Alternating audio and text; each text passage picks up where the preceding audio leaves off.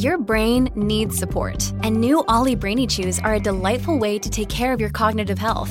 Made with scientifically backed ingredients like Thai ginger, L-theanine, and caffeine, Brainy Chews support healthy brain function and help you find your focus, stay chill, or get energized. Be kind to your mind and get these nootropic chews at ollie.com. That's OLLY.com. These statements have not been evaluated by the Food and Drug Administration. This product is not intended to diagnose, treat, cure, or prevent any disease. Hello and welcome to the program UFO Warning. In this episode we're talking about an egg-shaped craft at Area 51. That's correct, an egg-shaped craft at Area 51. Now I'd recommend that you hold on tight because we're about to enter some high strangeness, as they say. This article is from dailymail.co.uk. The title says, Secrets of Area 51. Metallic egg-shaped UFO the size of an SUV was kept at the highly classified Air Force Base in the 1980s, whistleblower claims. Eric Tabor, defense aerospace contractor for 13 years, told dailymail.com an egg-shaped metallic UFO kept at Area 51 in the 1980s. He revealed the story his late great-uncle Sam Urquhart, that's spelled Urquhart, an Area 51 contractor, told him about a UFO at the mysterious desert base. Tabor testified in May to the Pentagon's UFO investigation unit, who are collecting accounts of alleged government possession of non-human craft. Now, I've been critical of these guys as far as their efforts to collect reports, but maybe they've got one here. Let's see. This article is by Josh Boswell for dailymail.com, stated December 11th, 2023. They begin by saying, an egg-shaped metallic UFO was kept at Area 51 in the 1980s, a whistleblower claims in an exclusive interview with dailymail.com. This sounds like some of the Bob Lazar stuff that we've heard. Engineers at the Nevada Air Base claimed the CIA found the strange craft in the desert and brought it to them for investigation, but later shipped it to another base after they were unable to get inside the object. You know, I have a little issue right there. I mean, the CIA found it in the desert. For one thing, the CIA is not supposed to be operating inside the United States. And secondly, what, do they have CIA agents, walking around out in the desert out there? I don't know. But it does give you an idea of how compartmentalized this stuff is and how many different tentacles of the deep state we have out there trying to grab this stuff and pick it up. Now, the CIA shipping this stuff to an army base, that's also questionable to me. It seems like these guys would just hang on to anything that they had. Eric Tabor has been a defense aerospace contractor for 13 years and has held a security clearance to work on military aircraft. It says in an interview at dailymail.com, he revealed the story his late great-uncle Sam Urquhart, an Area 51 contractor, told him about a UFO at the mysterious desert base. And then it has a picture of him here with his uncle. It's got a illustration of this craft. It's kind of this large egg-shaped craft. I don't know, big enough for a couple people to get into, I suppose, just sitting there in the desert. I mean, it's a cool picture. It says, a rendering of the metallic egg-shaped UFO is seen. X-rays couldn't penetrate it. It showed up on X-ray as a solid object. They tried to open it and penetrate its hull. They couldn't, Tabor said. Hey, that's the first thing they want to do. They want to penetrate it. I mean, who knows? This thing could be some kind of an explosive, for crying out loud. But, that's our government going right in there just pounding away at this stuff. Okay, it says, Tabor testified in May to the Pentagon's UFO investigative unit, the All-Domain Anomaly Research Office, who are collecting accounts of alleged government possession of non-human craft. The claim, though an unverified story from a now-deceased witness. Now, that's not correct. This is hearsay. That's the legal definition of the story. The story may or may not be from the deceased witness. The deceased witness, of course, is deceased and no longer able to tell us whether this guy just made this up or if he actually imparted this information to this young man. Anyway, it says, has a long history of rumors about potential extraterrestrial craft or futuristic spaceships stored at the Nevada Desert Air Base near Groom Lake, north of Las Vegas. The news comes after whistleblowers told Congress the government has a secret program to capture crashed or landed non-human vehicles and has for decades been attempting to glean technological insights from these alleged out-of-this-world objects. The claims have prompted lawmakers to draft legislation to disclose any such programs, currently working its way through Congress. Tabor spoke to DailyMail.com only about his great-uncle's story, declining to comment on any of his own work as a defense contractor. He said he struck up a friendship with his grandmother's brother after moving to the West Coast from Mississippi in 2012. The younger engineer said he repeatedly quizzed Urquhart on the truth about rumors of aliens at Area 51 and was always brushed off, but one day Urquhart relented. My great-uncle served in the Air Force for 28 years, E8 rank, equivalent to a first sergeant, Tabor told DailyMail.com. He told me he worked at Area 51 from 1997 until 2014. Well, first rank, it says to a first sergeant, so that's better than being a grunt, but that's not like even, at really at officer level, say lieutenant or a captain or whatever. I mean, I know that much. I don't know a lot about the military, but I know that that's not that far up the food chain. I mean, this is a kind of ranking you could achieve without going through, formal education, whether military school or university or whatever. I think when you get out of university, if you join the military, typically you go in as a first lieutenant. Somebody can correct me on that, but I don't think you go in as a sergeant. I don't think. Urquhart began his job at Area 51 working for defense contractor EG&G, which later partnered with Raytheon to become JT3 LLC and subsequently JT4 LLC. He was head of security for his engineering group and a data configuration specialist. His group did radar cross-section testing, and then it has a badge here that his uncle had given him. It says Urquhart gave Tabor a badge with his department's insignia with symbols alluding to the role working on radar signals at the Area 51. It's got some radar little towers there with zeros and ones and a lightning bolt and a kind of a silver orb in the middle of it. It says measure, analyze, project.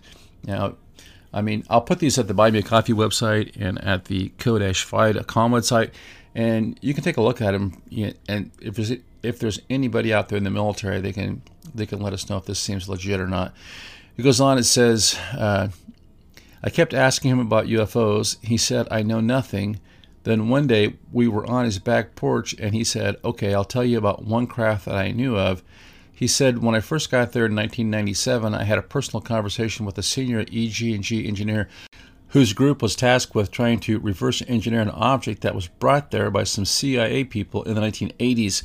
It was supposedly just found in a remote desert location, fully intact.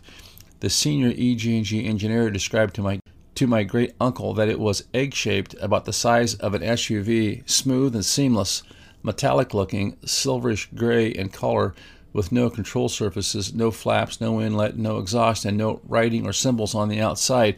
These are the best and brightest engineers you can think of. They tried to no avail to figure out what the power source was, how to achieve it, and how it works. They tried to induce electricity to it. X-rays couldn't penetrate it. It showed up on X-ray as a solid object. They tried to open it and penetrate its hull. They couldn't. They said they were able to get some very small samples of the material, and I'm not an expert in chemistry, but I guess from the isotope ratio or the mixture of the elements, they concealed it was not made on Earth. Well, I'm not sure how they could get samples if they couldn't cut it or scrape it or scratch it or anything like that, but that's what they say.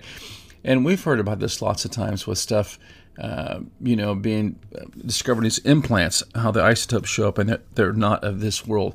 That's what I'd be really interested in the government doing, is doing some real serious research on some of these implants, which always seem to disappear or just get ignored or debunked.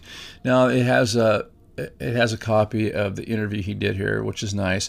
Picture of the kid. It says, Tabor said he decided to come forward to push for limited disclosure of what he believes is the truth about non-human craft in the government's position. Limited disclosure, I'm not sure really if that's what we need, because once you start limiting disclosure, then that's another euphemism, I think, for controlling the narrative. Tabor said Urquhart told him eventually the craft was shipped to another base, possibly White Sands Missile Range in New Mexico, and that was the last the engineers heard about it. But Urquhart had one more shocking twist in his story. My great-uncle would collect radar data and bring it into secure vaults to catalog and store it, Tabor said. He was in one of these secure data vault storage rooms in the main control building, nicknamed the Taj Mahal, when on the wall he saw an up-close crystal-clear photograph of the exact same object that the senior engineer had discussed. Tabor shared pictures with DailyMail.com that Urquhart showed him, including a group photo with his Area 51 engineer colleagues in a brake trailer at the base and an insignia patch designed for their radar analysis group. I don't know. I kind of have a hard time if someone's going to have a picture of this top secret item setting up in a radar vault room. If this is what's going on, things are way more jacked up than what we realize. But the alleged smoking gun photo of the egg-shaped craft never left Area 51 vault. Yeah, that sounds a little too wild for me. I don't know. I'm just going to put it out there for you. Sam said the American people would probably never get to see it, Tabor told DailyMail.com. Tabor admitted he sold his great-uncle's patch for $600 on eBay in March when he was strapped for cash, a move he now regrets. Well, is this a motive for this guy that he needs money and this is why he's telling the story? I don't know. Urquhart, a 28-year Air Force veteran who served in the Vietnam and Gulf Wars, died in August last year, age 75.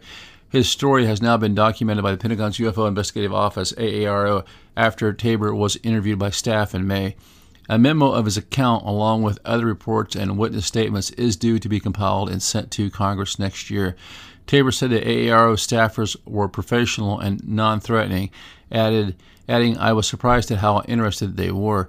Tabor said he decided to come forward to push for limited disclosure of what he believes is the truth about non-human craft in the government's possession. "I did this interview in a way that I feel doesn't disclose technical information our adversaries could exploit," he said. "Despite what people think, secrets can be kept if you're getting paid well, if you have a security clearance, if you've signed a non-disclosure agreement, you're going to be happy and you're going to work hard and you're going to keep your mouth shut. Disclosure has to be done very carefully. We don't want our enemies to know everything about what we've got. But I do believe wholeheartedly that humanity deserves to know the truth.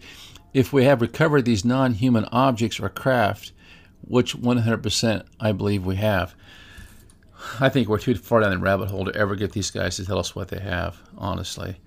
It says here, Urquhart's former employee, EG&G, was linked to other claims of a secret government program holding crashed alien craft. Physicist and intelligence officer Dr. Eric Davis allegedly met with then Deputy Director of Defense Intelligence Agency Vice Admiral Thomas Wilson in the parking lot of an EG&G site in Las Vegas in 2002 and wrote notes of what Wilson told him. You know, I'm not really that excited about these meetings in parking lots. I just don't think it's a good idea. According to the notes, the Vice Admiral told Davis that in the early 2000s he uncovered but was denied access to a secret program run by a defense contractor that retrieved and attempted to reverse engineer UFOs. The bombshell controversial documents claim Wilson found discrepancies in budgets that led him to the program run by an aerospace technology contractor, one of the top ones in the U.S. Discrepancies in the budget. Now, I've been harping on this for a week or two now.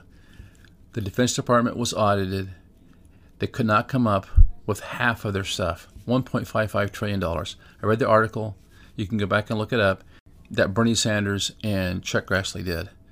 Two politicians, okay, they're both old white guys, but they're on the opposite end of the spectrums. You know, you got Sanders just clear out here, the very, very, very left lean, and then you got Chuck Grassley, who's pretty conservative.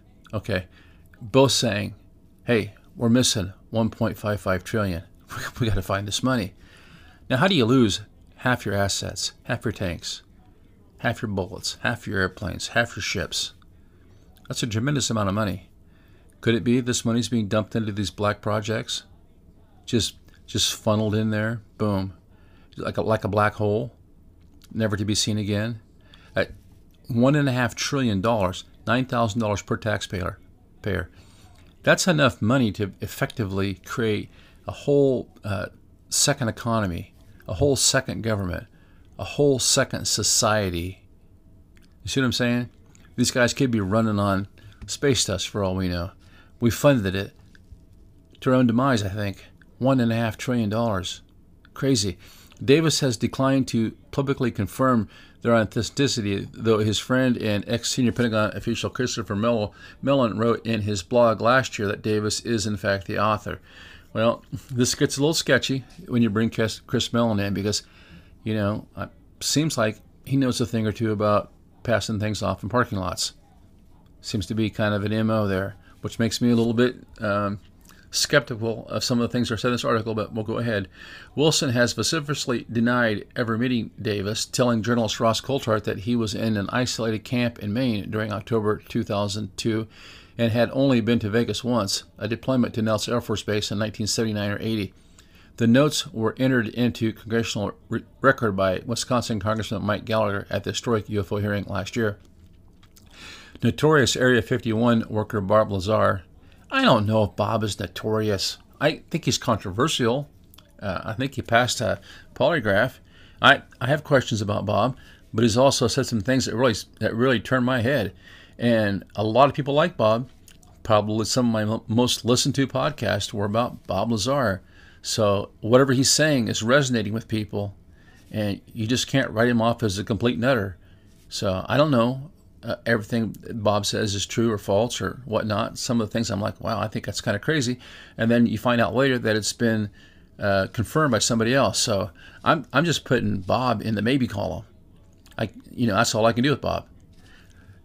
Tabor said his great uncle told him he knew Lazar worked at the base, but that much of his story was fabricated.